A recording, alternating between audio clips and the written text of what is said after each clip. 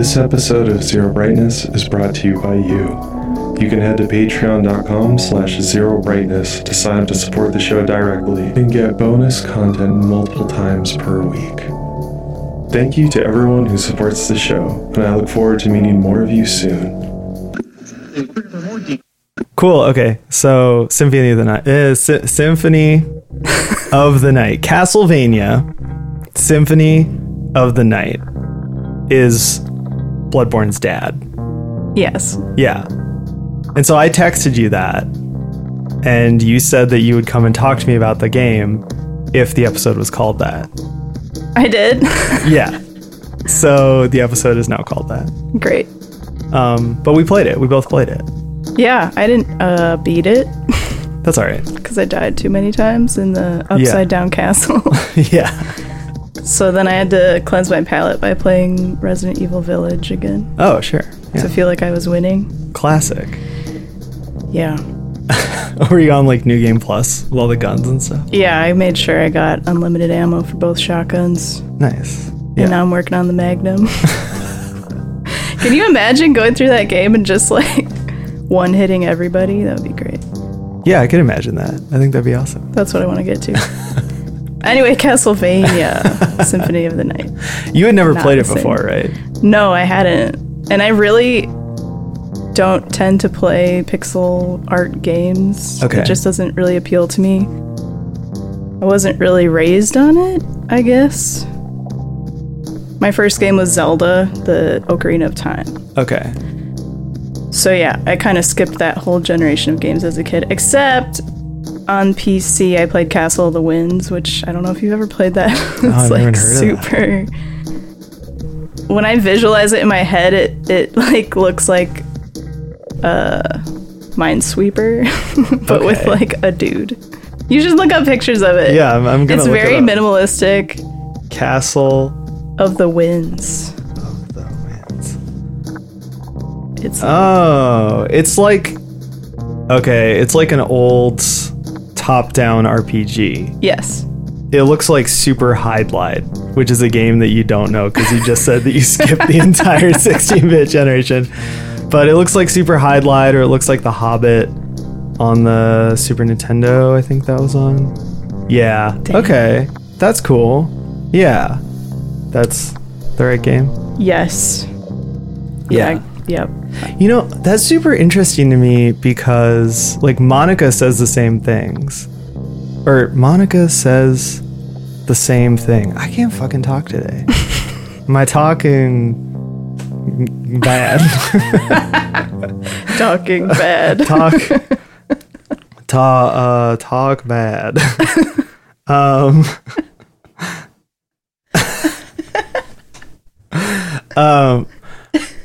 It's interesting because Monica says the same thing. Yeah. And I think that's interesting because you guys are both like artists in visual mediums. And like you would sort of think that a lot of those pixel art games would appeal because some of them have like really cool design and really cool style and stuff. But I do really think it's just like a comfort thing because there is like that perfect age you can be or sub-generation or whatever where like you started playing games with 3D games because you didn't have like an older sibling or whatever. You just weren't into that when you were a kid. And so like... Oh, sorry. I guess we had an Atari. I played Frogger. You went from Frogger to Ocarina of Time. Yeah. So that shit was like extra fucking I was like, right? whoa, the future. This is great. Oh my God. You went from like 1978 to 1998 in one bound. 20 years. Yeah. No, that's super interesting though, because like, yeah, like I was raised playing so many of those games that like when they stopped making them, I was bummed out, which is actually part of the reason I loved any 2D game on the PS1, including Symphony of the Night, was just like, it just like made me so happy because I was like, oh, I'm so glad they still make these kind of games. And the crazy thing about Symphony of the Night, though, is that like it is a 2D game. It is technically a throwback, but the design is super forward thinking. And like the design of the game at the time was super like groundbreaking. And that's what really made it stand out was like none of us had ever played a 2D game like that.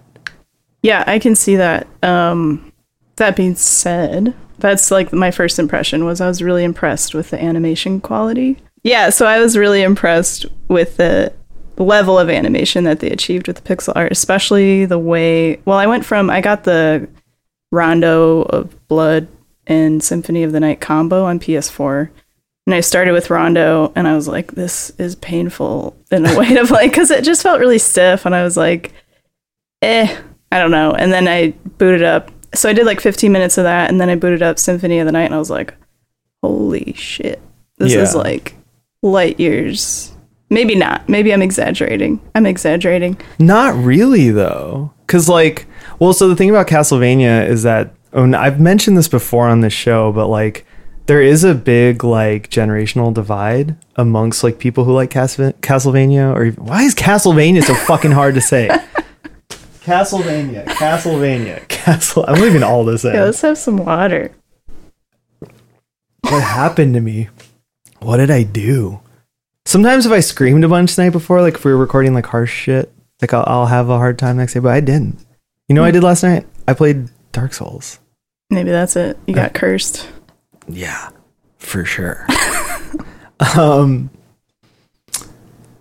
Dude, so, good for you playing Dark Souls. So. Yeah, I played Bloodborne. I played Dark Souls 3, and then now I'm doing Dark Souls 1.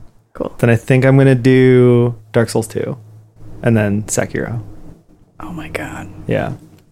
I'm doing them all. That sounds amazing. Yeah, it's really fun, actually. I'm going to have to do that. Yeah, and it makes my like actual work seem really easy. Yeah. Like I had to do all those like product mock-ups and shit, and that's like my least favorite shit to do, and it's so annoying. And then, but like, you know, after Dark Souls, it's just like, well, whatever. This is a treat. Oh, I just have to adjust the fucking black point on this t-shirt, and that's fine. That's totally acceptable. Yeah, okay, so when you talk about Castlevania, there are like generational divides, and there are like big differences between how people see the series and like how fans see the series. And because, you know, Castlevania started in the NES era. Like Castlevania 1 through 3 were all in the NES. The original Castlevania is a weird game because it's like the most NES ass game ever made, but it's also like, once again, very forward thinking. Like, it's not a non-linear game. It is very much a linear game, but the levels were really vertical and they like switched orientation a lot. So you'd be going left and right, and like you really felt like you were going up through like a tower or you were traversing a castle, even though it was still just like level 1, level 2, level 3, you know? But it's also super difficult. It has this crazy knockback. It's a very frustrating game. The enemies, if I'm remembering correctly, I think they would respawn every screen scroll. So not just when you come back into a room like in Symphony of the Night, but it was like screen scrolling. Wow, I said old G. Old G. The OG Dark Souls. I believe Souls game. OG is actually an abbreviation for Old G. Old G. I think it is. The old original. Yeah. Wait, what? The original. Yeah, so it was like that. And then in Castlevania 2, I believe they added some more like RPG elements and like some more kind of like non-linear elements. And for the next few games in the series, it kept that core NES feel and design. And they were basically just upgrading the graphics and upgrading like, certain little gameplay things. Like some of them, if you had a whip, it would let you whip in any direction, or hold the whip and like whip in any direction, or like they'd add little things. They'd tweak the jump, add certain abilities, things like that. But it's really not that different. Rondo of Blood is so beloved because a lot of the old school Castlevania fans are like, that's the perfection of the NES formula. Wow. But it feels like an NES game. Mm-hmm. Like there's no denying that unless you're drinking the like old school Castlevania Kool-Aid, you pick it up and you're like, this is dusty. Like it's not, I mean, I love that game. It's a great game, but it's like, I'm dusty too. Like it makes sense. But you play that game and you're like, dude, this is dusty as fuck. But then Symphony of the Night is not dusty at all. No, it's not. What's the opposite of dusty? Pristine. Shiny. Shiny. What do you call it when you like buffed? Like it's been buffed and polished, detailed. Polished. Yeah. No, yeah, that's a video game term. Polished. Yeah. Polish. Yeah. That's a freebie for I think there's a polished armor in the game, actually. Oh. That you use against Medusa. That's true. Yeah. So there you go. And it's shiny. And it's shiny as fuck. Yeah. But yeah, so like Symphony of the Night was a huge step forward for the series. And that's why it's kind of like endured. Like it basically set the design template for like the whole rest of the series. You know, like even up until a couple years ago, they did a Bloodstained, which is the spiritual successor to this era of Castlevania games, and it basically plays like Symphony of the Night, you know? Sweet. Yeah. And I mean, the thing that we reviewed that game, and in that episode I just talked for so long about how there's all these other like Iga Castlevania games. That's like Koji Igarashi was the assistant director on Symphony of the Night. He's apparently responsible for a lot of the like important design ideas in it, and like the controls are a big one. I guess during development he said that he really wanted the controls to feel smooth and have like a better feel as opposed to the old Castlevania. Like when I think of the old Castlevania, yes. I think about going upstairs in Castlevania 4. Like you had to like press up and your character would do this little weird like goat stepping animation to go up the stairs, and it's like it felt bad, it looked bad, it was really weird, but it's just so like, or maybe I'm thinking of Dracula X, one of those Super Nintendo games. It was just like, why would you just make him go up the stairs? Like, why would you put just have him float up? Just let me jump or walk up this. Why would you make me do you can't jump? No, there's like, well, I think you maybe could, but there's some where you had to walk up it. You had this little goat step. It was so stupid. Who did that? Yeah, I hate that. Yeah. Symphony of the Night does not do that. No. I just remember first playing it and just being like, oh my god, I love playing this. Because you're Alucard and he's like, I don't know. Yeah, it makes sense that they were looking to have the controls smoother, because it definitely feels that way. It feels more intuitive. Yeah. Well, and another thing about the animations, so like the animations and the visual design, it's amazing. Yeah. But I think that there's something really cool about the way they use animation in the game, because like if you look at his walk cycle, like it's so smooth and it like looks really good, and it makes you feel like you're hustling even when you're not. So like you don't actually walk that fast in the game, but I think the animation cycle makes you feel like you're walking faster than you are.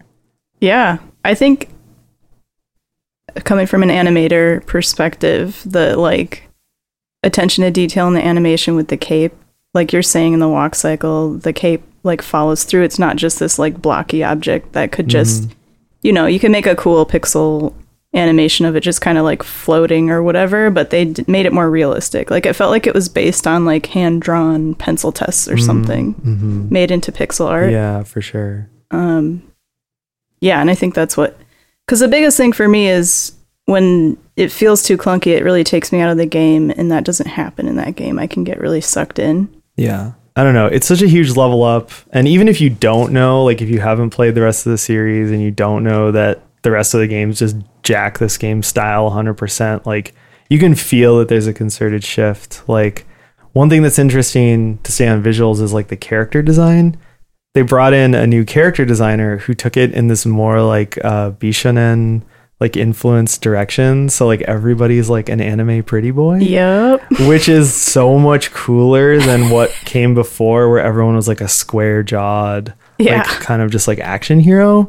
Like Castlevania had like a weirdly like Western action hero look to it before, and then suddenly it had this very like delicate like look to all the character design and everything, and that fits the game so well because the game has this like high gothic look to it. It's very ornate, so having like delicate character designs makes sense. Yeah, I really appreciate that too. And I was watching the show, actually. I'd only seen the first season. So I watched the second season, rewatched the first season, watched the second season while playing this game. And that was really cool to just see the similarities and like the things they drew upon from the game. It's very satisfying. Specifically, at the beginning, there's that like bat demon that like carries the pterodactyl with a pike, and it just drops it on you. And that's in the show, and I laughed so hard because in the game it's so ridiculous. I was like, is this really happening? Like, this is their big move that they have. They just like drop this dude on me, like, and it's super predictable. So it's like you can, it's like with any game with the boss where you just have to get to know their cycles and what they do and work around it. But yeah, I just thought that was super funny.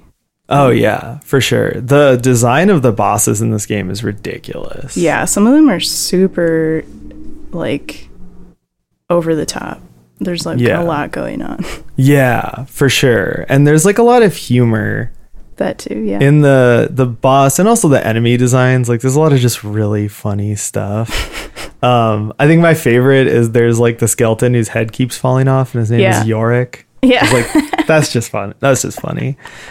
But yeah, actually, dude, the best reason to like play the whole inverted castle part of the game is to see like the later bosses in the game, because the designs get like so insane. Yeah. Like you can definitely see where the game Blasphemous got like all of its swag from, is like the end of Symphony of the Night. Like basically, well, like the boss Beelzebub in Symphony of the Night, that's basically every like Blasphemous boss is just that. It's like a big gross guy who's just like bleeding a lot. Ugh. It's like, yeah, sick. I need to get to that guy. I got to Death and some other one. Yeah, Death is iconic. The one I kept dying on and I just gave up was like this Anubis type character who was huge and like just kills you with lightning. Yeah, that sucks. That's where I stopped. It's like, I gotta come back to this later. Yeah, for sure. And it's crazy because like Symphony of the Night just set so many templates for, the rest of its own series, but also like other series. Like, the way that the bosses are designed, the way that you fight the bosses, the way the game is structured. Like, so, the part of the reason I want to talk to you about it was because like when I started playing Bloodborne, which we talked about last time. It's Bloodborne's dad. Like, I was like, oh, Bloodborne is like the 3D Castlevania game that we never got. Totally. Right? Yeah. When you texted me that and I was actually playing the game at that moment and I like looked up and there's like a statue. I talked about statues in the Bloodborne episode. But yeah, the statue, I was like, holy shit, you're right. It is Bloodborne's dad. And then it just confirmed as I went on. There's like even a Cthulhu type monster that looks like one of the brain suckers in Bloodborne. Yeah. And there's something else that was like, oh yeah, you called the inverted castle or whatever. Whatever that's called. Yeah. The DLC, the Hunter's Nightmare. Yeah. Because it's super hard compared to the rest of the regular game. Yeah. Well, so I guess like the basic idea with Symphony of the Night going into it from a design perspective was that they wanted to make like a 2D game that you could play for a long time and that had a lot of depth to it, like people at that time had come to expect from 3D games. So like, people played Ocarina of Time and they're like, okay, or they played Final Fantasy 7 and they're like, okay, well now I can play this game for 60 hours and it's a big adventure. That stands in contrast to going back and I play Sonic the Hedgehog. I can beat the whole game in 30 minutes or whatever, you know? So they wanted to make a game that was a 2D, vaguely kind of an old school type game that you could play for a long time and had a lot of depth.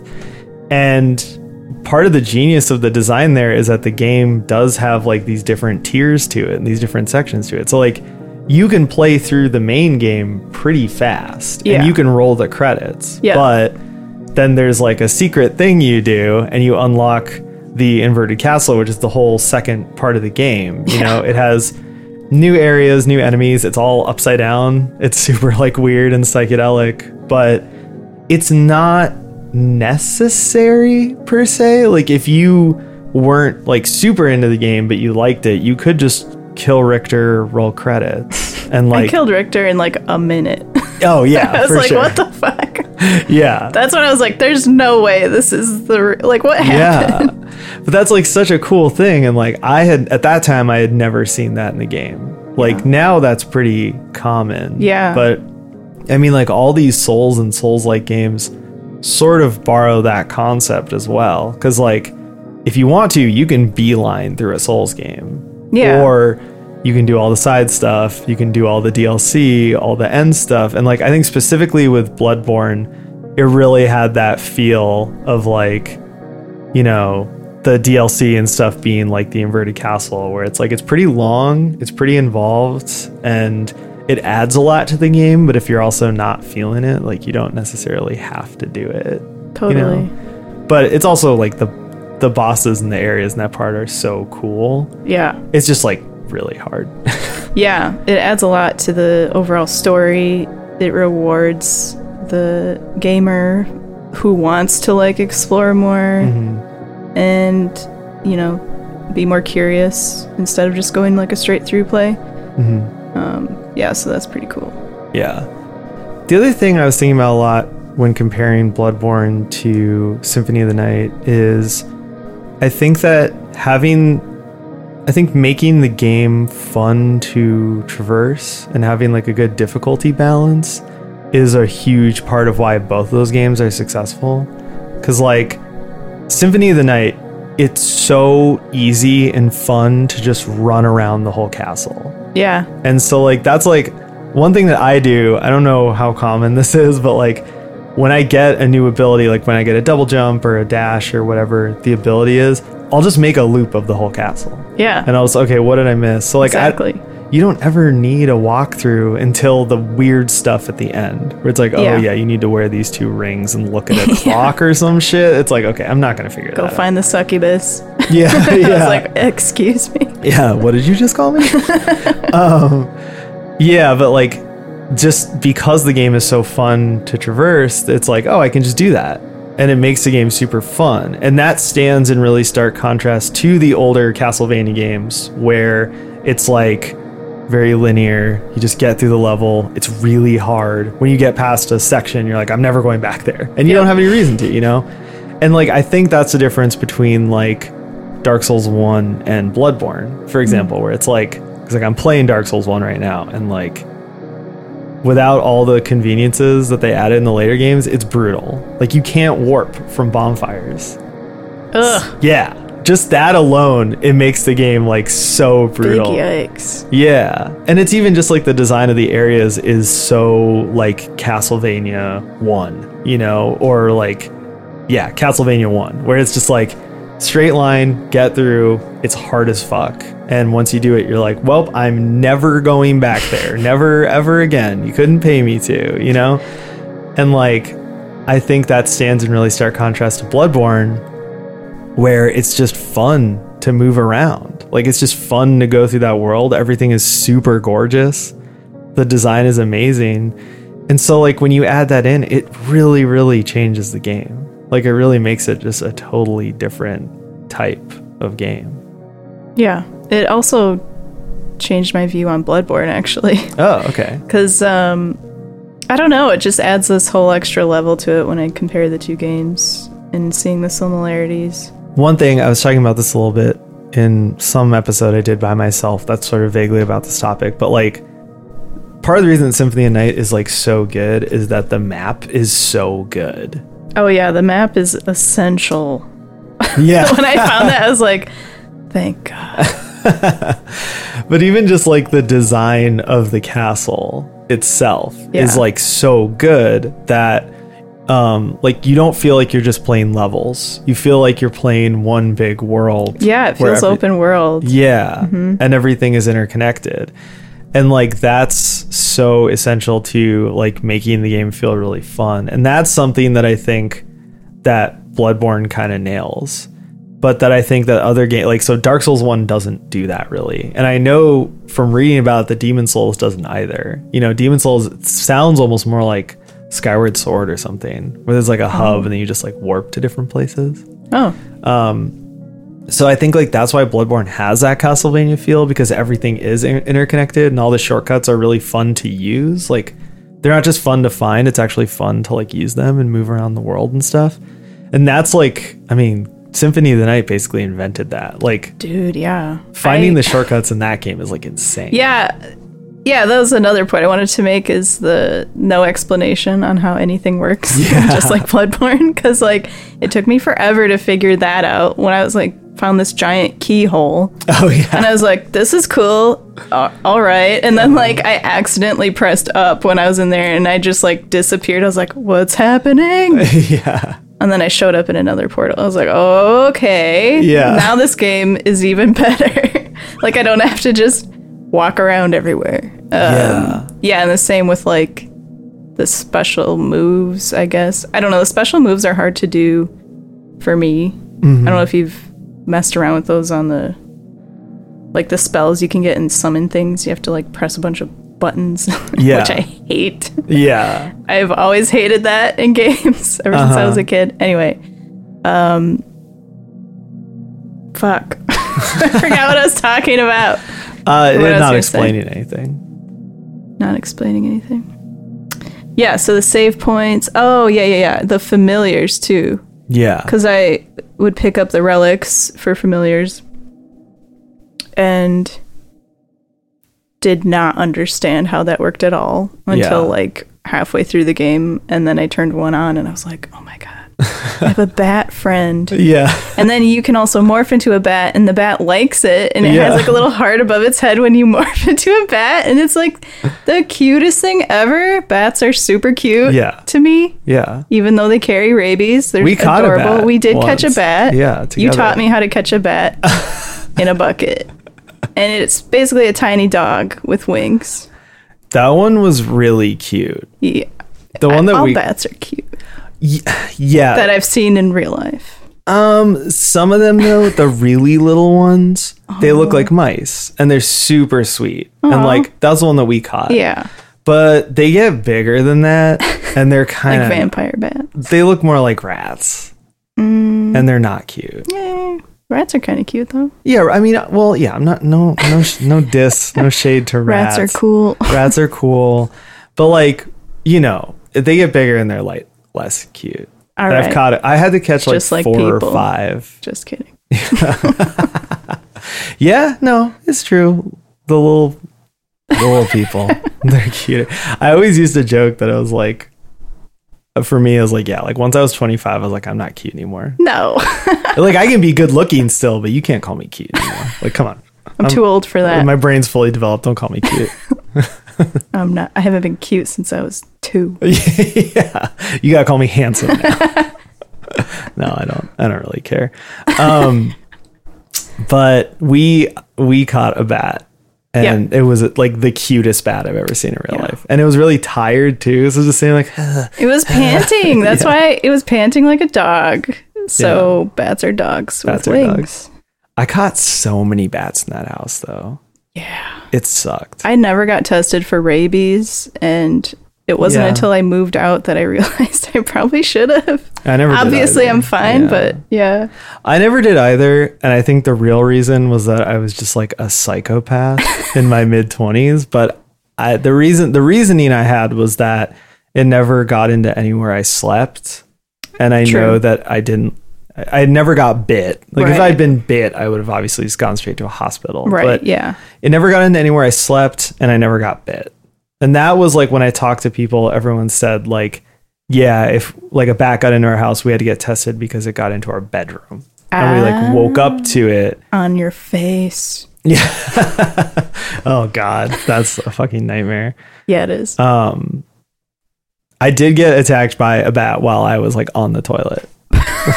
That's a true story. Oh my God. That was a fucking nightmare. It was calculating your vulnerabilities. Yeah, for sure. It got you at the right time. Visceral attack. No, it like, well, you remember how that house, like none of the walls met the floors. No. So like. Insulation exposed. Yeah. But so like critters would get in and it was just like, it was never like, how'd that get in? Because there's cracks and holes everywhere, but I actually saw it crawl out from under the fucking wall. Oh my God. And I thought it was a mouse because it was just like crawling out, but then it just took flight. And I was like, oh no. They like to crawl. They do a little army crawl. Yeah, it's fucking not cute. Okay, that shit was fucking gross. But yeah, we caught a bat. I you know what's funny is like I'm still cool with bats. I don't know. Like I had so many bad experiences and it sucked. And it was like, obviously you never want a bat in your living space. Yeah. The best one was when two absolute dumbasses lived with us and they found a bat and they were chasing it around with like racquetball rackets. Oh no. Or no. Like what they is were it going to called? swat it out of the air. I don't know what they were thinking. Badminton. Oh, wait. That's what it was. Like badminton rackets. And they were chasing it around and they were like, we chased it into the attic. Cool. And I was like, no, well, maybe it escaped. And I was like, no. And I go up in the attic and it's just there. They chased it into the attic where you work. Yeah. I was like, thank you for chasing it into my fucking office, basically. Like, very cool. I mean, they were two absolute fucking morons. Wow. And I went up there and I was like, okay, I'm going to go catch it. And this, like, that was the first time I had to catch a bat. It was like right around the time we moved in. First time I had to catch a bat. And I already had a plan. I didn't even have to look it up or anything. I was like, well, obviously you just get a container with a lid and you slide the lid kind of under like it. Spider catcher. And then you put the thing on top of it and then you slide the lid shut and you catch it in there. Take it outside, you release it. Very logical. But so I already knew that's what I had to do. And then Monica was like, let me help you. Uh-oh. And I was like, no, I don't want your help. She's like, why not? And I was like, you're like freaking out and you're making me nervous because you're freaking out. Like, I'm not nervous, but I am if you stand behind me. And she insisted because she was like, I need to make sure that nothing happens to you. And that if it does, Aww. but it was not cute. And I was like, because I was Yeah, like, but dude, that's so nice. yeah, but so her big idea was that she was going to bring some Windex in case it tried to fly at us. She was going to spray it, which was like, I was like, dude, you're not going to spray the fucking thing with Ouch. Windex. And so instead, what ended up happening was that I went to go do my thing. And when I put the lid under it, it kind of started crawling, which you expect because you're like bumping it. And she screamed and threw the bottle of Windex and ran. So then I just ran too because the bat like took off. And instead I had to just leave it up there to calm down for like hours and then go up later at night and do it. That was frustrating. That was like there was 3 other people in the house and nobody knew how to catch a fucking bat. Now you're the bat catcher. Now I'm the bat catcher. Thankfully, I haven't had to catch a bat in years. Although one time, I guess a bat almost flew into me when I was outside our practice space. I didn't see it. That's problems. I was standing at the edge of the parking lot, though, and a bunch of guys went, whoa! And I turned around and I was like, what? And they were like, a bat almost just like flew into you, dude. I was like, okay. Unfazed. Cool. But yeah, you can be a bat and you can fly in Symphony of the Night, and you can fly around with your friend who's also a bat. Yeah, without being afraid of rabies. Yeah. There's no rabies status effect. No, there isn't. There's No. poison. What's the stone? Stone, curse. Oh yeah, curse. Which Curse you just sucks. can't draw your weapon for Can't like do shit. 10 seconds or something. Yeah. Did you know? You knew. You can turn into the wolf and just run through everybody. Yeah. When I just discovered that was a game changer. It's just like, yeah, I'm not doing this, and just like dart through and then get to the boss that I'm like way too low of a level to beat because I just Yeah. tried to power through. Yeah. Man, it's so crazy to think about like Symphony of the Night in comparison to like the games that came before it, because like they added so much shit in for that game. Like it wasn't just that they made the game longer or they made it non-linear. It's like they added powers, they added magic, they added RPG shit, so stats, equipment, all that stuff. And it just like, it's so nuts. But yeah, they don't really explain like anything. No. Like, and I was trying What to did they do before Google? You just had to buy the game like manual or whatever. Well, yeah, so the game, I mean, well, Strategy Guides obviously were Strategy popular Guide. at the time, but it The came, things I never bought. it came with a big ass manual. I remember that. Okay, that makes So more sense. I feel like what's really funny about comparing it to like the FromSoft games is that those games purposefully are obtuse. where it's like they purposefully don't tell you about anything. But I think Symphony of the Night is like 30% that way, and I think it's like 70% that you're supposed to have the manual, and like any re-release of the game just like doesn't include the manual because it's done by Konami and they don't give a shit. Like they're just like, whatever, fuck you. You're gonna buy this. Yeah, like, and I actually played the same version you played just because I don't know, I just wanted to play it on my TV. Yeah, I was like, this will be fun for a week. How does it compare to the original? Well, so the big change is that it has a new script and new voice acting, which is not a huge part of the game, but some people... It's iconic, though. Yeah. From what I've heard. Yeah. It's iconically hilariously bad. And there's the one line, what is a man? A miserable pile of secrets. They changed it to... Oh, God, I forgot what it was. Yeah. I mean, something not as fun. Yeah, it does make... So, like, one thing about the later Castlevania games, like, from this game on, is that they have these little cutscenes, and they're all, like, 10 seconds long, so you really can't complain, but they're also, like, entirely unnecessary. Like, it's just like, I don't care. Like, why are you showing me this? And this game, because they fixed the script, it like gives it that feel, whereas like the original, whenever there was dialogue, you're like, oh yeah, dude. It's like Mega Man Legends or like Mega Man 8 or something, where it's just like, here we go, somebody's gonna say something really stupid like this rocks. So it I don't know, I think that's the only big difference. I guess, like, other than that, it's fine. It is like a weird like windowed emulation thing. So like it starts it as like a tiny window. Oh yeah. And you have to do full screen, and then I had to change the background to just black because otherwise it's like that weird like image. That like didn't really bother me. I hate that. I liked it a lot. Really? I felt like it was setting a tone. Yeah. And I appreciated that they didn't just... I don't know. I can see not liking it though, but I did like that. Like there was thought put into...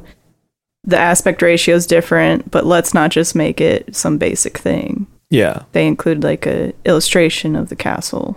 Yeah. Which I thought was cool. Yeah. But it plays exactly the same.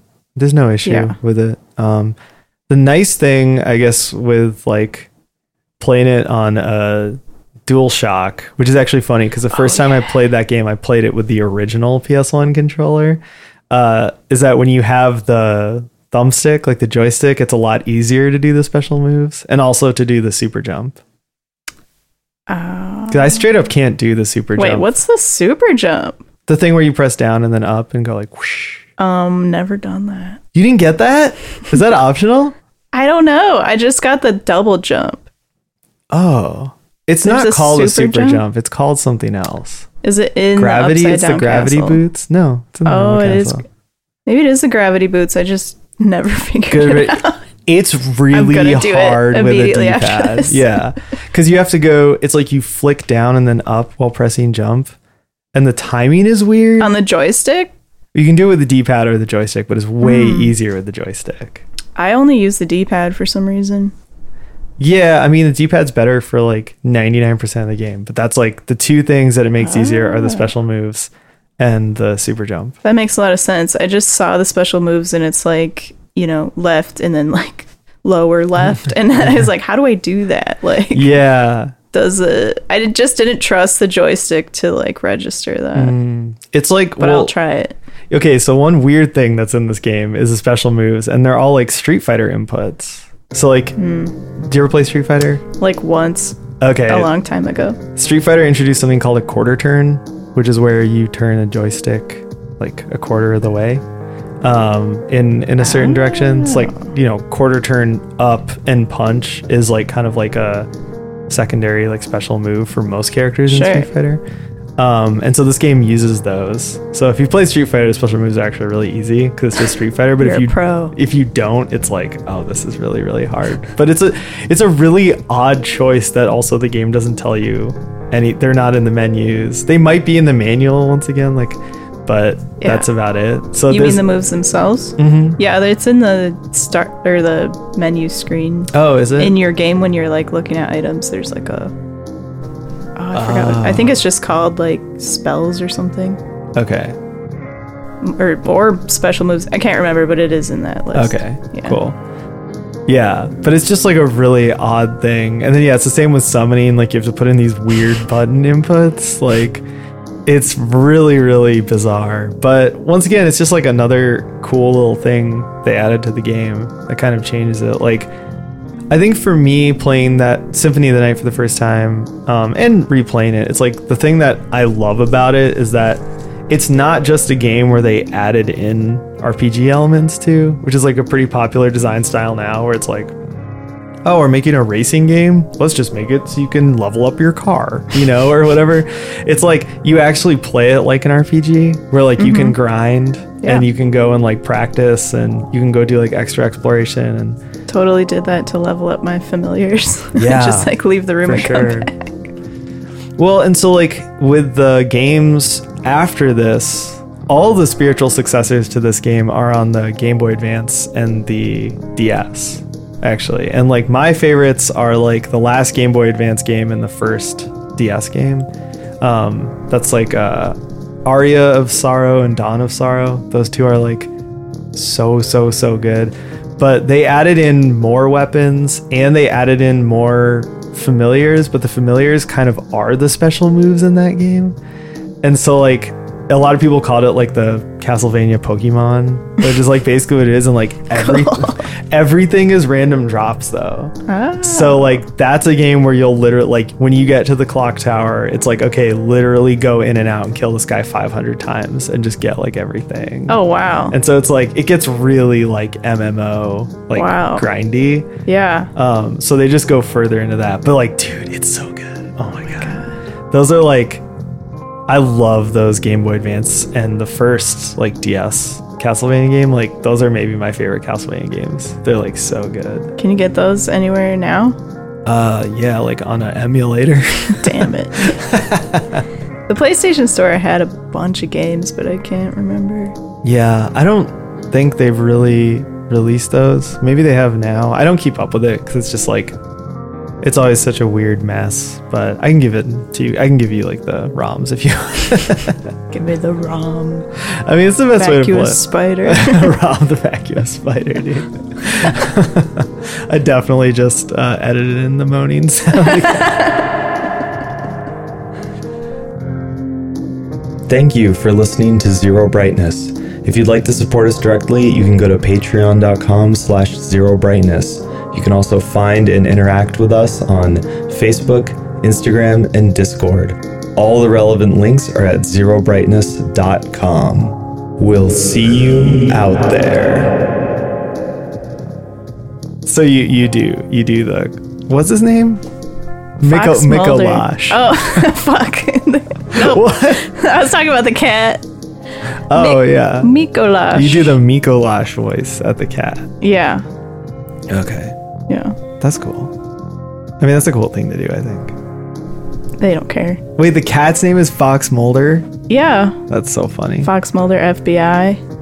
That's what I call him. That's really funny. Yeah, he's really cool. I was just talking the other day about how Fox Mulder is like one of the most annoying TV characters ever.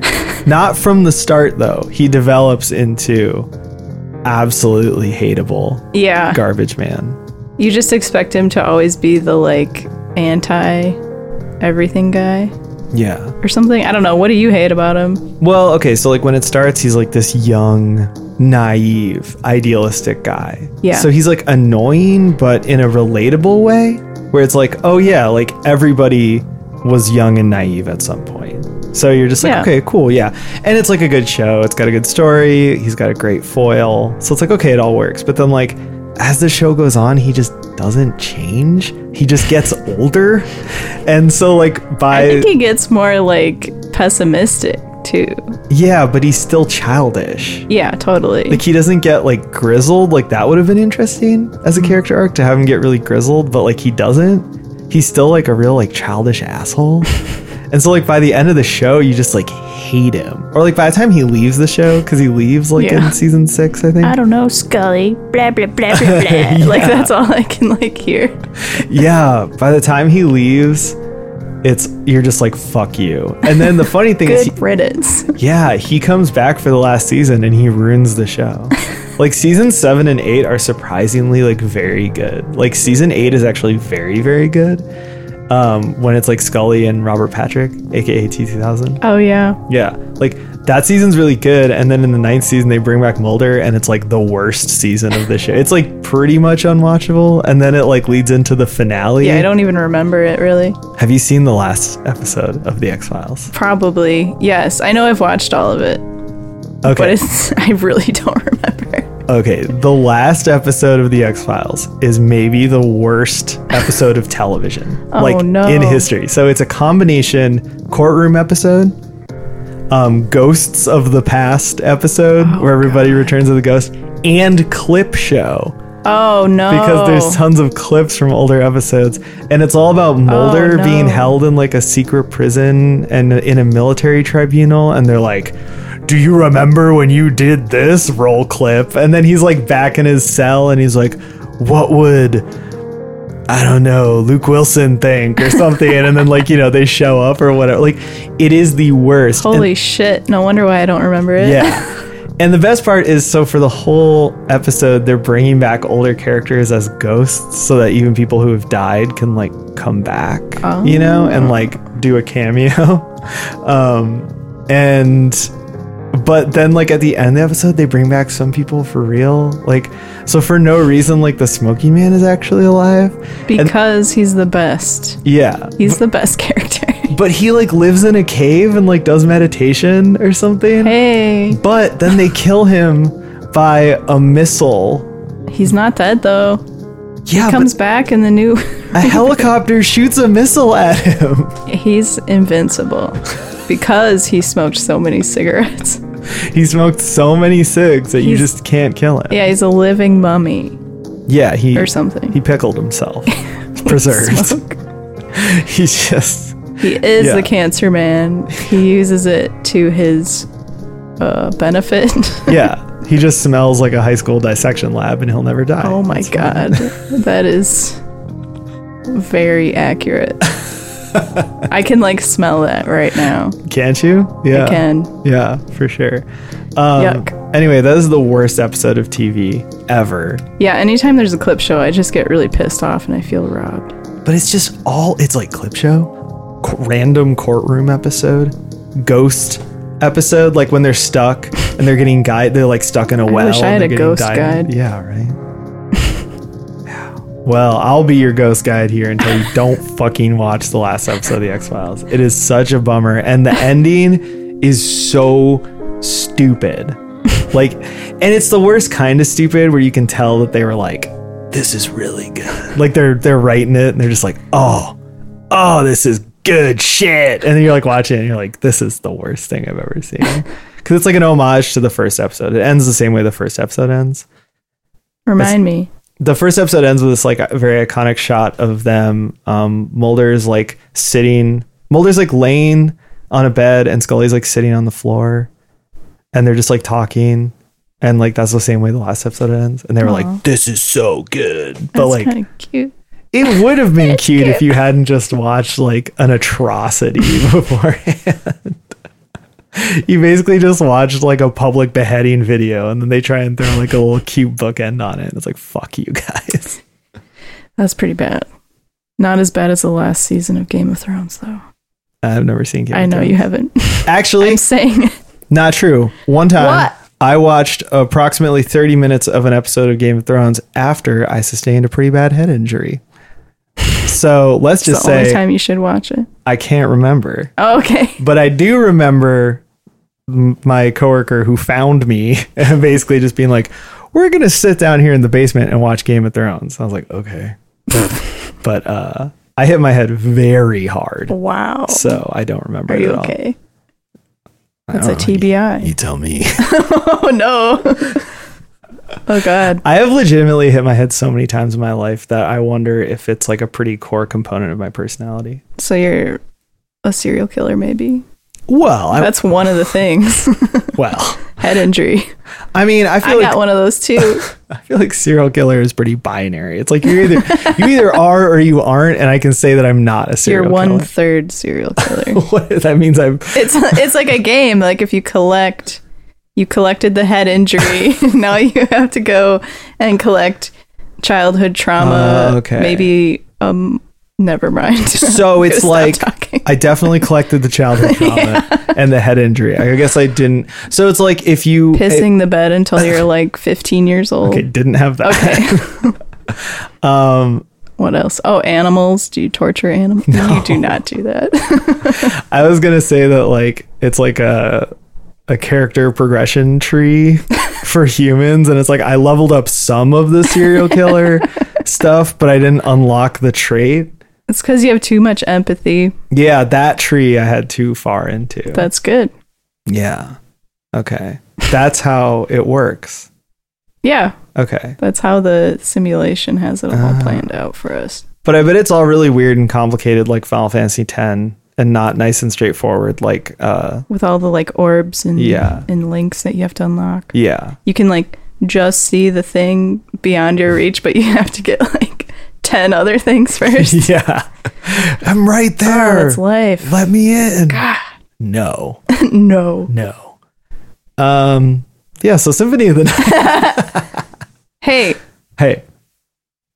I remembered what you were talking about before I had what was I talking to leave. That you like get new abilities and you go back and revisit places. What I was going to add on to that is that the game, I mean, it's pretty apparent. There's some places where you're like, I can't reach there, except I'm psychotic, so I would just try to reach places I couldn't reach. And sometimes I would get it. I'm like, there has to be an easier way. So then, yeah, when I got the bat power, I was like, oh, now I can go anywhere. Yeah. So I just went back to like every single corner and checked it out, found all the cool stuff. Yeah. Well, that's my favorite kind of game design, where it's like kind of open-ended and you can see and be tantalized by all the things, and then you just come back later and find them again. And like, especially playing it without a guide is really fun, because then like you get to discover all that for yourself. Or like you kind of already have a guide because you have a map. And so you can look on the map and see like, oh, I got stopped here, so I'm going to go back there. And maybe it's not even what you're looking for, but it might be. And it's cool. It's just like, it's so addicting. Yeah. It's such a good loop. Yeah. Like I I ran into another one of my friends kind of unexpectedly, and he's also going to come on the show and talk about Castlevania, because he was like, I just need to talk about Castlevania. Okay, sure, man. He's the whole series. He's like, I just need to talk about Castlevania. I was like, okay, sure. Great. Yeah, and he rocks. Miguel rocks. I'm looking forward to that. But like, we were talking about it, and it's like, there are things that, like, before I started playing the Souls games, I had only done in Castlevania. And so it's like the super completionist-y thing, where it's like, I need to get the whole map. I need to get all the relics. It's not up for negotiation. Like, I have to do it. Like that thing, or grinding. Like, I don't grind. Even when I would play RPGs, I hated grinding. It was so boring. I was just like, let me just use a strategy guide. And I'll be like, yeah, just use Demi and you'll beat him. It's like, hey, great. I don't want to grind. But Castlevania, I'll literally just, like I was saying, I'll go into the same room like 80 times, just kill the guy over and over. It's like, I know he drops a cool thing. Yeah. I want that thing. Totally. I'm totally with you. I do know that was like one of the complaints I heard from someone, was that they don't like that about the game, having to retrace your steps. Which I think is like just like a thing. Like either you like it or you don't. Like either you like the straightforward story, you don't like to linger anywhere for too long. I don't know what that is, but yeah. I think it's like the one bad thing I heard about the game. Yeah, that's weird. That's probably someone who doesn't play horror games either. Yeah, I don't imagine they do. Yeah, because that's like what every horror game is. Yeah. But like that's why it's so good in Castlevania and in Bloodborne, because it's like they make moving through the world like fun to do, but they also make it like satisfying in a visual sense. And they make it satisfying in like an experiential sense. Like as you move through the castle more and more, you get to know the layout. And like you just know where to go. Yeah. And like, once again, I think if you play games that don't really get this right, they don't feel that way. Yeah. And they're not as fun. Like, they can still be good games, but they really fumble that part of it. Like I said, Blasphemous, I don't think has a good map. Blasphemous to me just feels like a bunch of levels. It doesn't feel like a Castlevania map where it's like a castle. Right. So I always was like, wait, where am I trying to go to? Everything has a weird name too. So it's like, oh, am I trying to go to the gravitational center of all sin?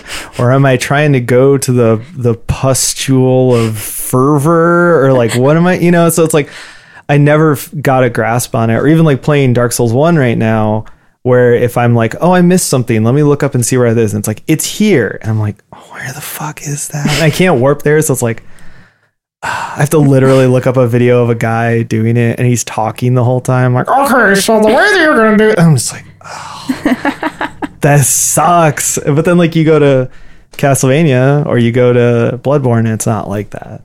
Like Bloodborne, I felt like I knew the whole map. Like by the end of the game, I knew where all the shortcuts were. Yeah. Like I would have to warp once to get into the game, and then maybe once again if I was going somewhere really far away. But it was like I could get wherever I wanted. Yeah. And that's the best thing. Yeah. Like that's the best thing in games, in my opinion. Like. Yeah, and I just thought that like, so the upside down castle is like, it says upside down. So like forcing you to do that grind and memorize all the different parts of the castle. Sounds really dumb now that I'm saying it, but I'm just realizing like, oh, that's really smart, because then when you get to the upside down castle, it's not impossible. No, like you can kind of remember where the save points are, where the warp points, warp points are, the keyholes. Warping. Oh, can I also say, in the show, there's a point where Dracula is moving his castle and they use the save point animation. I just thought that was really cool. Also, when you do save, that was my favorite part of the game. The little animation with the coffin. I like screamed when I saw it. I was like, this is the best game ever. Yeah, dude. Doesn't take much to impress me, apparently. Well, no, that's the thing is like, so Castlevania, these Castlevania games, so like Koji Igarashi is the continuous like factor between all the games, right? Like he was the assistant director on this one. He became the series director after, so he produced and directed like all the portable ones, and then later did Bloodstained, and like, so he calls them Igavania, which is like really funny. Like I just think that's so funny because he's not wrong, but it's just like so dumb. It's like if I was like, I have my own style of recording music, which is true, so I need to come up with like a dumb name for it that involves my own name. It's like no, I'm not gonna be like, I don't practice audio recording, I do Jaffadio. Like it's really funny. But anyway, I'm now gonna use this really stupid term having said all that. Anyway, so like the Igavania Jaffadio. You have to say it like Luigi. Oh yeah. It's a me, Jaffadio. Their cousin. It's like their nasty cousin. Lives in Brooklyn. Do they live in Brooklyn? Probably. I can't remember. They're from the sewers. Or is that the Turtles? Sorry. They hang out in the sewers a lot. They're plumbers. Yeah. And it's like at some point. Gotta go down there sometime. Like I'm not from here, but I hang out here a lot, so. In the sewer? No, in Minnesota. The same. Oh yeah. Same. I get it. As they say, same. So like these are like my favorite games ever. Like, and in these Igavania games, which are my favorite games ever, basically, one thing that I'd kind of forgotten about because I hadn't played them in a while is that a hallmark of his games is that there's all these little satisfying things that all kind of add up until you realize that the game just has this whole bunch of little like sensory things it does to keep you interested. And so like, okay, one, the sound design, the little noises that all the enemies make, so good. And every sound effect in the game is like the best sound effect you've ever heard in your life. So like when you whip a dude and he dies, he goes like, yes. And then like when you like the skeleton head sound when it bounces off, I can like hear it right now. Yeah. Or like once you get the item, although in the later games, so the later games really like finesse the formula. So some things become a lot more like smooth and become just part of the design. But in this game, you have to get a relic to do it. But it's like when you hit an enemy, you see their name pop up. Oh, yeah. Like that's one thing to me that's just like super satisfying. Or like, just like when you hit something, when you break a pot or something, there's just like a great sound effect, you know? And like you realize as you're moving through the castle, that's like, oh, like it's not just running around and doing combat. It's like you're kind of trying to trigger all these little sensory things that you just like love. It's like, I love one-shotting a guy because it's like you hit him, he dies, he goes, and then like his name pops up on screen. And it's like, I don't know, like and that. There's flames. And there's like flames. And then like with the animations are all insanely good. So yeah, when you kill a bigger enemy, there's a crazy death animation. Like they'll fall apart in pieces, they'll explode, there's fire, and it's just like insane. Yeah. It's so good. Ugh. So good. And like, yeah, just things that you wouldn't really think about in another game. Like when you use the save point, the animation is great. Or even like when you use the warps in the upside down castle because it doesn't make spatial sense anymore. Like a little elevator pops out of the ground to take you up. And it's just so funny. It's like a little pink bar of soap. Just goes like boop and like raises you up. And it's just like all these little things eventually add up, you know? It's so great. Yeah, sound is super important to games as well as film. Yeah. Really creates the whole atmosphere. Yeah. I just keep thinking of the bat because you squeak too when you're a bat. It's like cheep, cheep, cheep.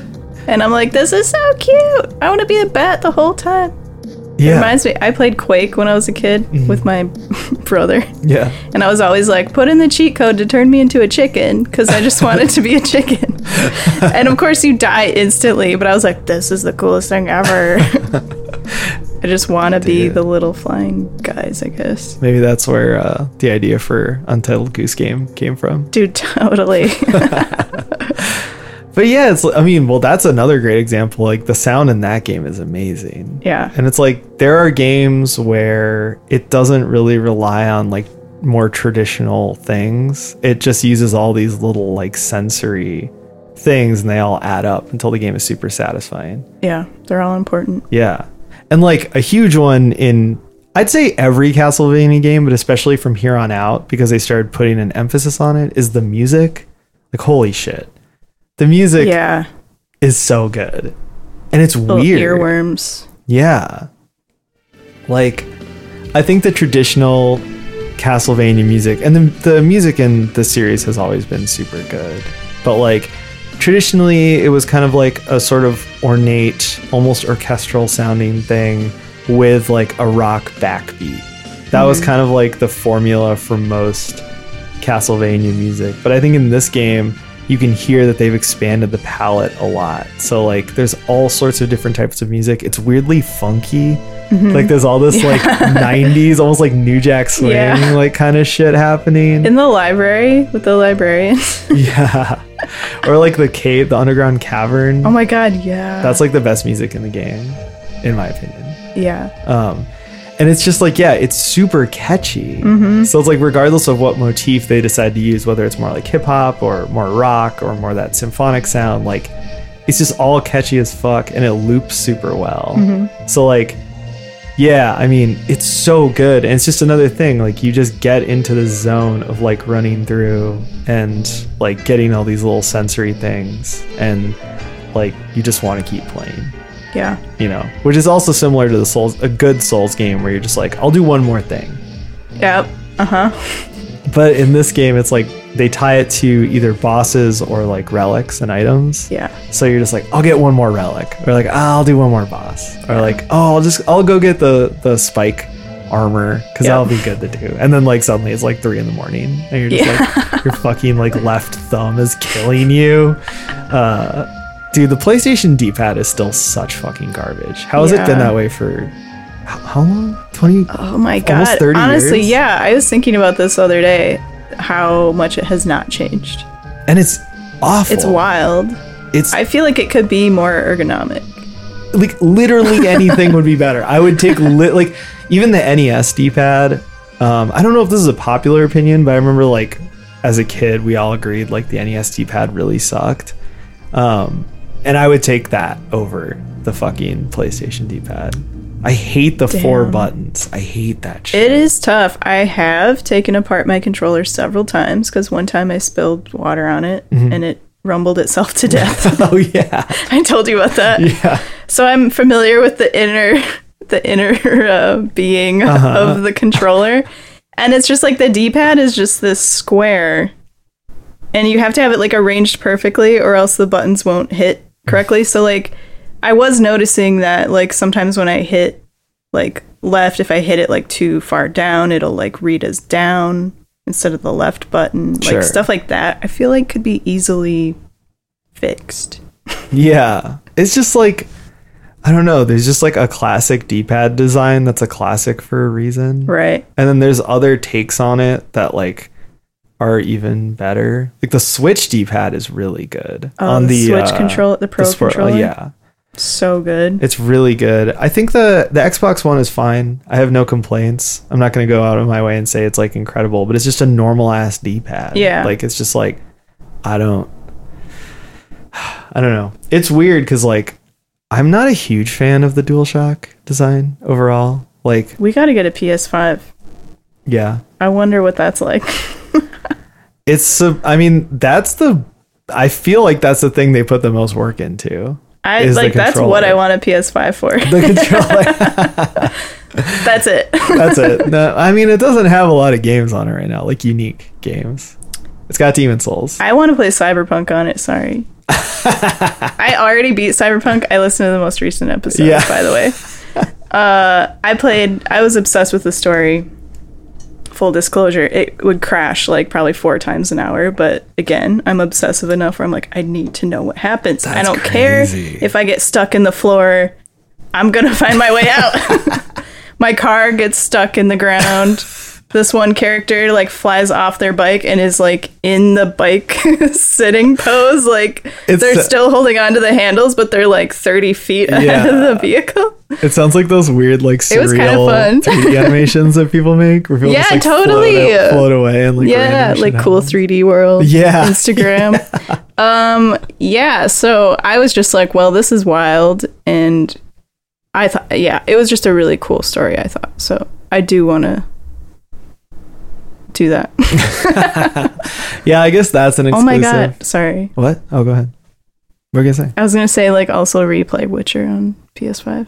Yeah. Or maybe Bloodborne. Resident Evil Village.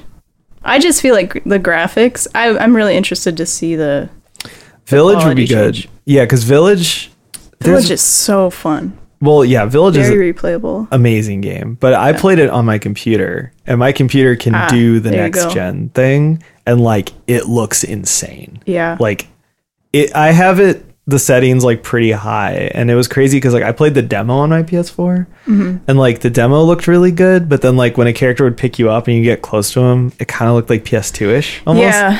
But like if you play it like on my computer, it's like, oh my god, I can see her pores. Yeah, someone sent me a screenshot. They were also playing on PC. They sent me a screenshot of the baby. Oh, dude, that's why immediately, and I was like, I need this game. But of course, I play on PS4. It doesn't look as good, but I was like, still looks pretty good. I think some people who were playing on PS4 did not understand why I immediately lost my shit at the baby and spent a week like baby so posting. Realistic. Yeah, I did a lot of baby posting on the That's good. Zero Brightness Instagram. Yeah.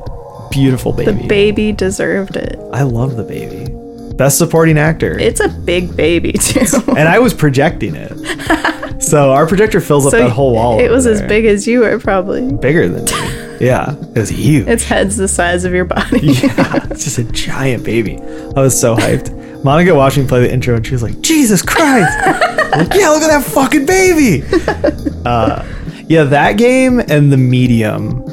I don't know if you've heard of that. No. Check that out. That game's really good. It's kind of like a vaguely Silent Hill style game. Oh, cool. It's really cool.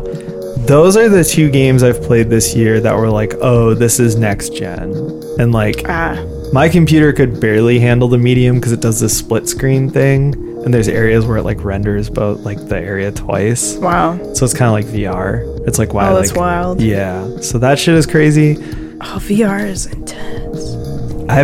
Oh no, I did try it. I tried it at my sister's house and I didn't get it. And then my nephew told me it was because I was too old. Rude. He's so rude. I played Resident Evil 7 in VR and that just got to be too much. Yeah. I had to stop. I was like sweating. Also, it was 100 degrees in Minneapolis. Did you have AC? Yeah, but you know, she can only do so much. I have a huge apartment compared to the AC. Like I have one AC. It's pretty big, but it doesn't. Yeah, can't 100-degree weather. Can't keep up. No. Yeah, that's when you bust out cold washcloths and ice cubes. Yeah, I tried. So my nephew has like a standalone VR headset, so it can run games off of it, but it's like kind of just like weird, like freeware-ish, like Garbo games. Yeah, that's not fun. So I tried some of those. Resident Evil 7. It was fun. Yeah, it was intense though. But once you get used to it, it's like a lot. You know, the funny thing is that I thought I could just hook his headset up to my computer and play Resident Evil 7 VR that way, but it's exclusive to PlayStation. That's what? Yeah. Is that weird? Why am I surprised? Everything is like, what's the word? God. Yeah, it's There's a word for it. Apple likes to do it. Oh yeah, it's like locked to certain platforms. There you go. Yeah. There's a word. Yeah. I'm gonna think of it in 5 hours. Yeah. Yeah, that shit is really annoying. And it's getting just confusing now because it's like a game comes out on every platform. It's like, oh, but you can only do this on this platform. So much waste. Like, yeah, I honestly like, I know at some point I'm going to buy one of these current gen consoles, these like new gen consoles, because I'm not going to want to upgrade my computer past where it already is. Because it's like, it works great for my work and I can't really justify spending like, you know, to get something better. I mean, who knows what it'll be by that time, but if it's like $500 for a graphics card, it's like fucking eat shit, dude. Like I'll just buy a console. It's a console. Comes with a... I'm still thinking like it's 1992, honestly. Proprietary. Yeah, proprietary. There it is. That's the word. Console triggered that word in my brain for some reason. Yeah. But it's like, I'm thinking like it's 1992 and it's like, dude, the Sega Genesis comes with 2 controllers and Sonic 2. Yes. You know, it's like, oh, it comes with a cool controller and like a game. That's a better deal. Like a fucking graphics card. That shit's whack, dude. Fuck that shit. It is insane. Yeah. I saw that like, I mean, I was going to say $500 for a nice graphics card is kind of cheap compared to like what I'm seeing out there right now. I think I bought the last cheap graphics card in the world. That's like good. God. And so I'm going to ride that out for like 2 years. Yeah, I hope mine hangs in there. Yeah, I mean, it's like I bought it for video editing. Yeah. And it just so happens that it's good for video games. Yeah, that's how it works. That's why my computer thinks Photoshop is a game, because I don't have any games on my computer, but like it's set for gaming. So I like opened the graphics card setting and it lists video games and it's like Photoshop, Maya, and then it tells you how long you've used it. Whoa. Like how long you've played. That's so funny. It's bonkers. I wish I had an hour count for Pro Tools. Oh no, so I don't want to see it. It was just for Photoshop, it was just for the week. Thank God. I'd love to see it. I wish, dude. Yeah. I would love to. So I guess what I can say about Castlevania Symphony of the Night is that it plays great. For like compared to modern gaming, you know? Like it didn't feel like I was afraid I would hate it for the gameplay, and I was very happily surprised. Yeah. And it is super fun to play. Yeah. And I would totally play it again. I am going to keep playing. Yeah. I'm going to beat it. It says that I'm at 110% for my gameplay. Yeah. So it's like, oh, you already did the main thing, but there's more. There's more. Well, yeah, like, I don't know. There's so many aspects of the game's design that I think are really influential upon modern games. So it feels really modern. Totally. When you play it. Yeah. Like, I think the inverted castle is a really modern design idea because it's like I said, it's like DLC. Sure. It's like there's an extra track you can go, and it's original content. It's not just like a different mode. But and it's kind of secretive. Yeah. Like, you're not necessarily going to find it. Like, I knew people who didn't know about it back in the day. Yeah. Like, oh, you've never done the thing after that? It's like, oh, that's crazy, you know? So, like, that's a really modern design idea. I think the idea of it being kind of linear open world is a very modern design idea where it's like, yeah, you're going to do open world shit, like explore and not know where to go. You're going to loop around a lot. But at the end of the day, it's still a pretty linear game. Like, there's areas you can do out of order, but there's only so much you can do. Like, there's stuff you can miss.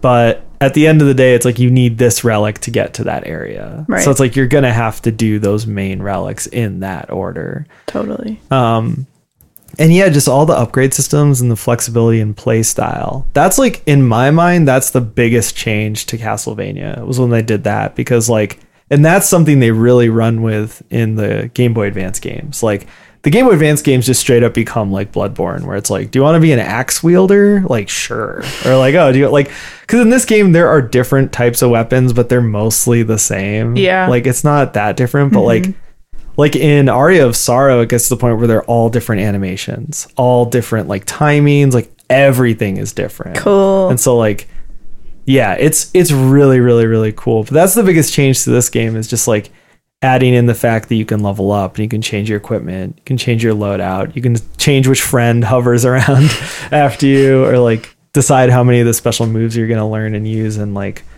all that kind of shit. It's like, it just feels really, really modern, and mostly because all the shit really works. Yeah. You know? What do you think is the best familiar? I like the demon. Really? I loved it. Yeah. He's just a little cutie, and he pokes people with a spear. And depending on who you're fighting, he actually does like decent damage. Okay. Yeah. I gotta level him up. I was messing around with the ghost. I use the sword a lot. The sword is actually the best one. Yeah, it uses the most damage. Yeah. And then when I was watching season 2 of Castlevania, Alucard gets the sword that's following him around, and I was like, oh my god. Yeah. Now I can only play with the sword. So in pretty much every other Castlevania game, the sword is like ridiculously broken. So it's like have to use the. No, it's like, it's awesome. Like, it's too good. So like you have to use. What? Yeah. Oh, you mean, okay. Yeah. In a good way. Yeah, the good kind of broken, where it's just like you can like have it beat bosses for you.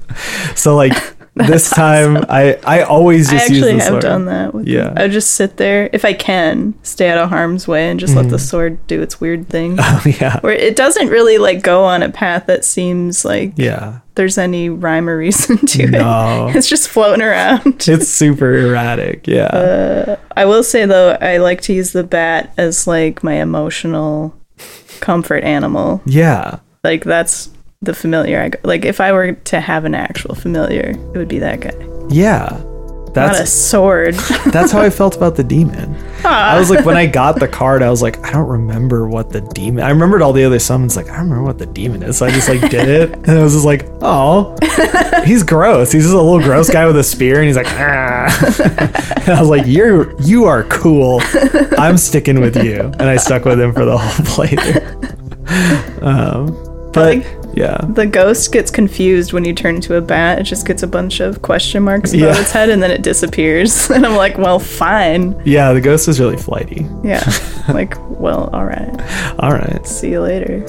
That's another thing that's really fun about that stuff in this game, is that a lot of it is kind of optional. Like, you can beat the whole game without using pretty much any of it. Yeah. And it's just kind of there for fun and for replay value and like all that kind of shit, which is something that they do change in the later games, where it's like whatever system is in the game, like you have to use it. So like the first Game Boy Advance game, there's like a card system that changes your abilities, and there's like a summon system. And then the second one, I think the second one is more like Symphony of the Night, 'cause it's almost like a remake of Symphony of the Night in a weird way.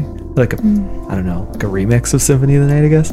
Cool. And then the last one, they really lean into the like summon, like the kind of Pokemon shit. And Cool. It's super fun, but like you can't beat the game really without using it. Yeah. Symphony of the Night is just very, very flexible. I think that's why a lot of people still love it and say it's like the best game in the series, is because it's just so like pure.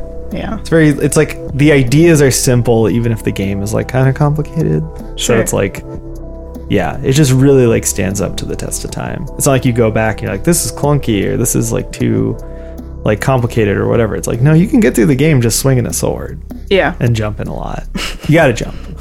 And turn into a bat. You're That is required. gonna have to turn into a bat. Okay, so You have to. but you never have to use the wolf. That's true. Like, I mean, you gotta, because it's fun. awesome. Yeah, but like if You gotta hated run it, through those enemies. if you hated it, dying. If you hated it, you never have to press L1 or whatever. Yeah. You just don't have to. Unless it's on accident, which Yeah. I've done. Reaching for a glass of water. Oh shit! No. A wolf. When I tried to go through the spikes before I got the spike breaker armor, Oh yeah. it's like you need mist to pass. I was the bat flying over the spikes, got to the door. Mist could pass through is what it says or whatever. Yeah. So I tried to turn it to the mist. Doesn't work, of course. I turn it to the wolf and then I die on the spikes instantly. Also, the death scene Yeah. is crazy. Yeah. It has that Bloodborne vibe. The scream is just like really horrifying and you like explode into blood. Yeah. Like that's some Bloodborne shit. Yeah. Dude. Yeah. Every death animation in the game is amazing, including your own. Yeah. Yeah. You have to die at least once just to see it. Oh, and you will. You will. It's a hard game. Somebody's gonna kill you. I Actually, was surprised at how hard it was. yeah. Yeah. Well, yeah, the Castlevania games after that are really up and down with the difficulty, but I think Symphony of the Night is probably the hardest. But you know, another thing about the difficulty in this game too, which is funny, it's a thing I've been talking a lot about on the show lately, is that I think the difficulty is really balanced in Symphony of the Night, where it's like it really is kind of an up and down sort of motion. And that's something Yeah. that all these like Igavania games share, is that like it's it does steadily rise and challenge as the game goes on, but it's always up and down. Like you'll fight one boss who's super hard and then the next boss will be a cakewalk. Yeah. And you'll just stun him with every hit and just sit there spamming the sword and like win. But I really like that style of challenge where it's like hard, but it gives you some relief and you kind of go up and down. Yeah. And especially because it's so exploration based. Like it's kind of like actually, Resident Evil 8 also has big Castlevania vibes. Yeah. In a lot of ways, but beyond visual design, it's just like the fact that you beat a boss and then you can have up to like an hour to just run around and explore and do extra shit. Like that's very Castlevania. And to me, that's like what saves the pacing of that game. That's why that game has good pacing, Yeah, I agree with that. Yeah. I was actually thinking about that during my replay because I'm like, this game would be. You start to expect it, like once you get through a really difficult area, which toward the end of that game, spoiler alert, in Village, there's like a part like that where like I beat this big like giant thing near the stronghold in his little shack and the cannibal or whatever. Yeah.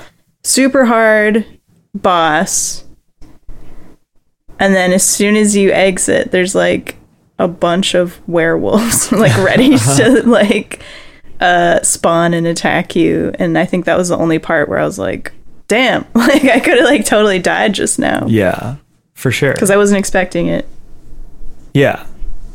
Yeah, it's like just totally random little anecdote. Yeah, no, for sure. But about expectations in that game. I think it's funny that you went from playing Symphony of the Night to Resident Evil 8. It's very fitting, Yeah, it does. Yeah, I can see the similarities. Yeah. Like I can see the influence. Yeah. Everywhere. And I think that Symphony of the Night is one of those games that for a long time has been popular, but it's more of like its influence has been creeping into everything. Mm-hmm. And a lot of that I think is through Bloodborne.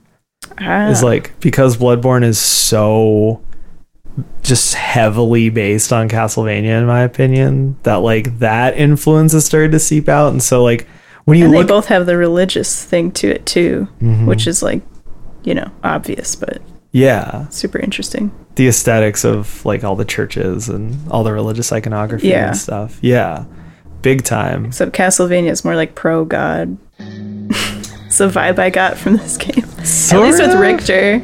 I guess. Richter's dialogue. One interesting thing is that it's technically like an inversion of the whole Castlevania series, because up until that point you've been a square-jawed Christian crusader trying to kill the devil.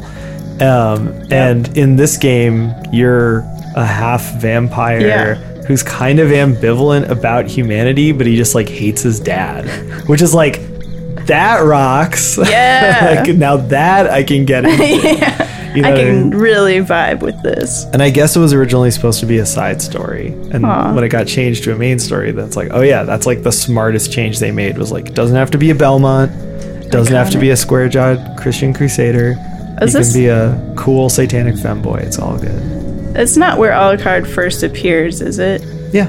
Is in Castlevania. Symphony like of the in Night, like vampire Dracula folklore. Oh, the real Alucard. I don't know. Because here's the other thing. Okay. I've been reading Dracula. Okay. While also playing the game. Yeah. Highly recommend. Dracula rocks. And I've never read the book before, and it's great. Yeah, it's great. As everyone probably already knows. And I've seen Hellsing, the anime, which was my favorite anime when I was like 15. And I thought I was like, wow, I forgot hard. about Hellsing. Hellsing was cool. Dude. Yeah. But I was always like, wow, Alucard, that's like such a weird name, but it's really cool. And I only just realized it's Dracula spelled Dracula backwards. I was like, I used to think I was a smart person, and then this happened to me. So I'm putting that out there. I'll say that I think it was more obvious like before it was everywhere in pop culture, but between I never thought about it. You see it almost more than Dracula like written out, and so you just get to this point where you just don't think about it, and then when you do realize that, you're like, oh. I think because also watching it as an anime, I was like, this must be some like Japanese reference also. Like maybe this isn't a lore that like I don't know about, and also I'm dumb.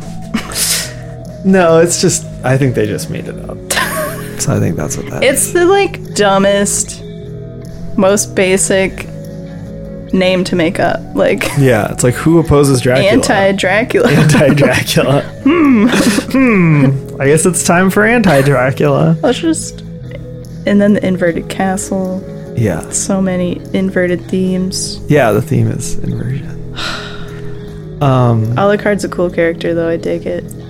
Yeah, it's one of the most interesting changes they made to the game, and it gives it a different vibe. So like, I think it's kind of like what we were talking about with Bloodborne, where it's like the storytelling in the game doesn't just need to be cutscenes. Like you can do things that give the game a vibe. So I think changing the character design and putting all that time into making sure that like the enemies are expressive and the environments are interesting, like to me that's always going to be more important than like just like what's in the cutscenes.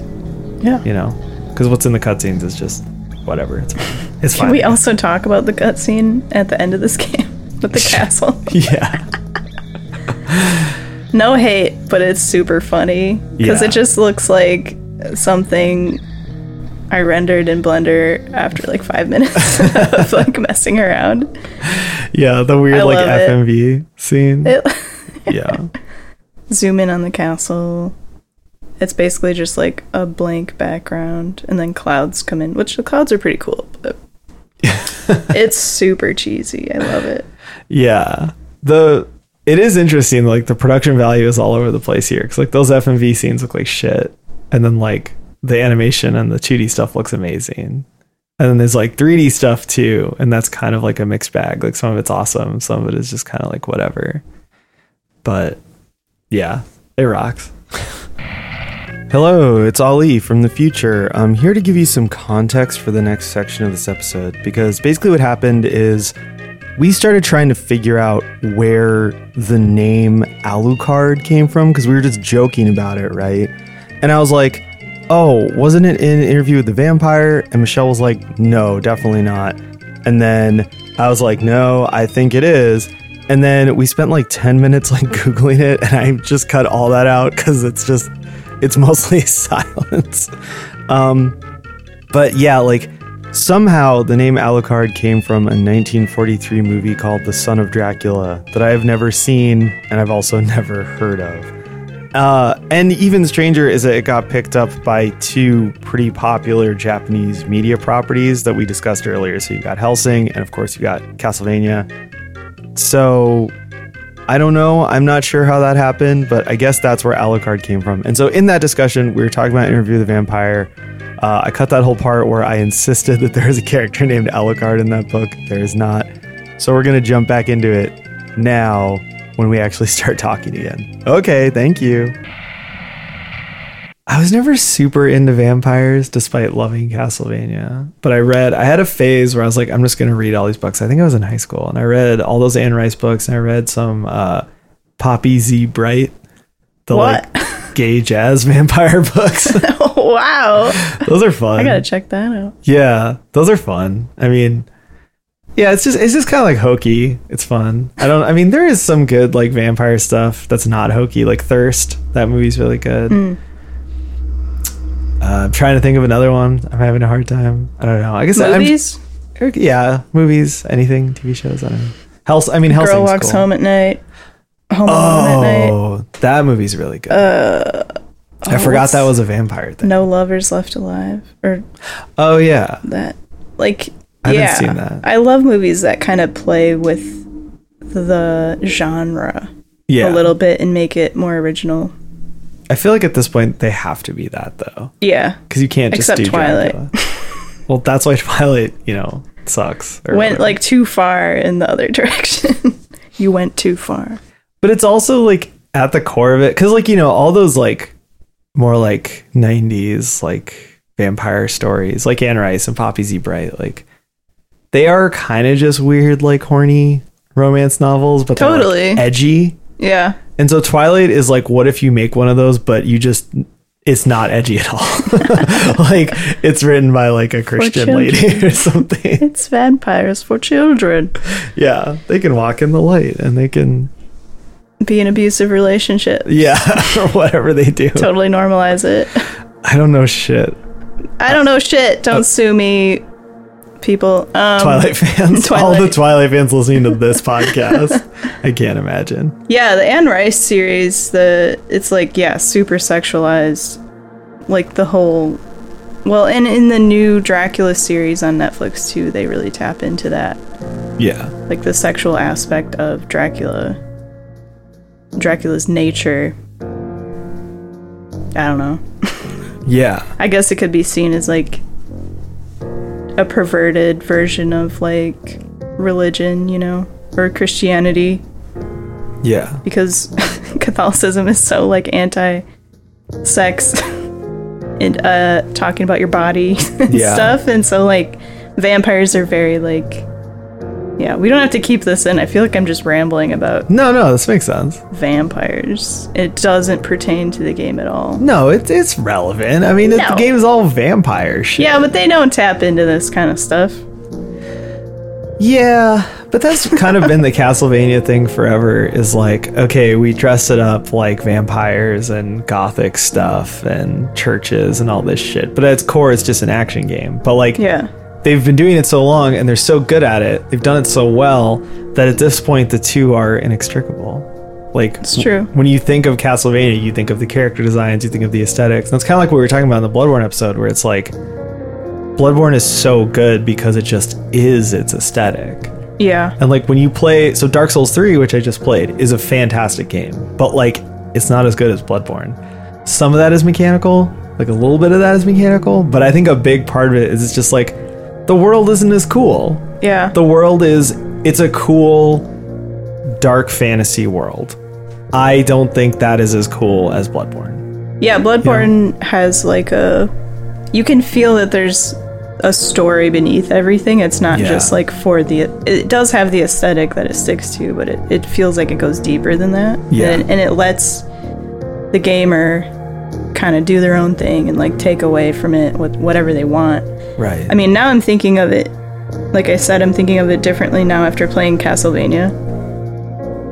Mostly because of like the similarities between some of the creatures and the overall aesthetics being pretty similar. Right. There's a lot of similarities between the two, but I do think that's a big one. Is like, does a game really go all the way into its aesthetic and make it an important part of the game? Or is it just something that it wears like an outfit? Right, exactly.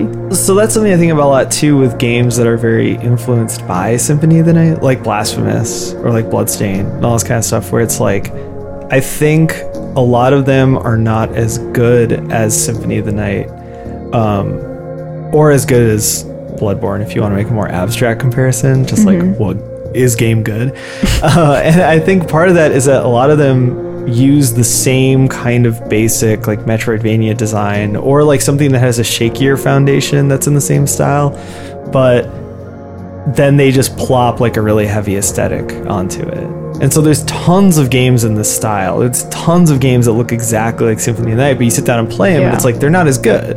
The mechanics aren't as good. The upgrade systems aren't as good. They're not as fun to explore because the map isn't good. So it's like with Castlevania, like all that ornate architecture looks cool, but also the level design is super ornate. Like it's not just a simple platformer. Right. That was like in one of the first episodes of the show, I said Castlevania is not a platformer, and I got pushed back on it. And I was like, well, it's not.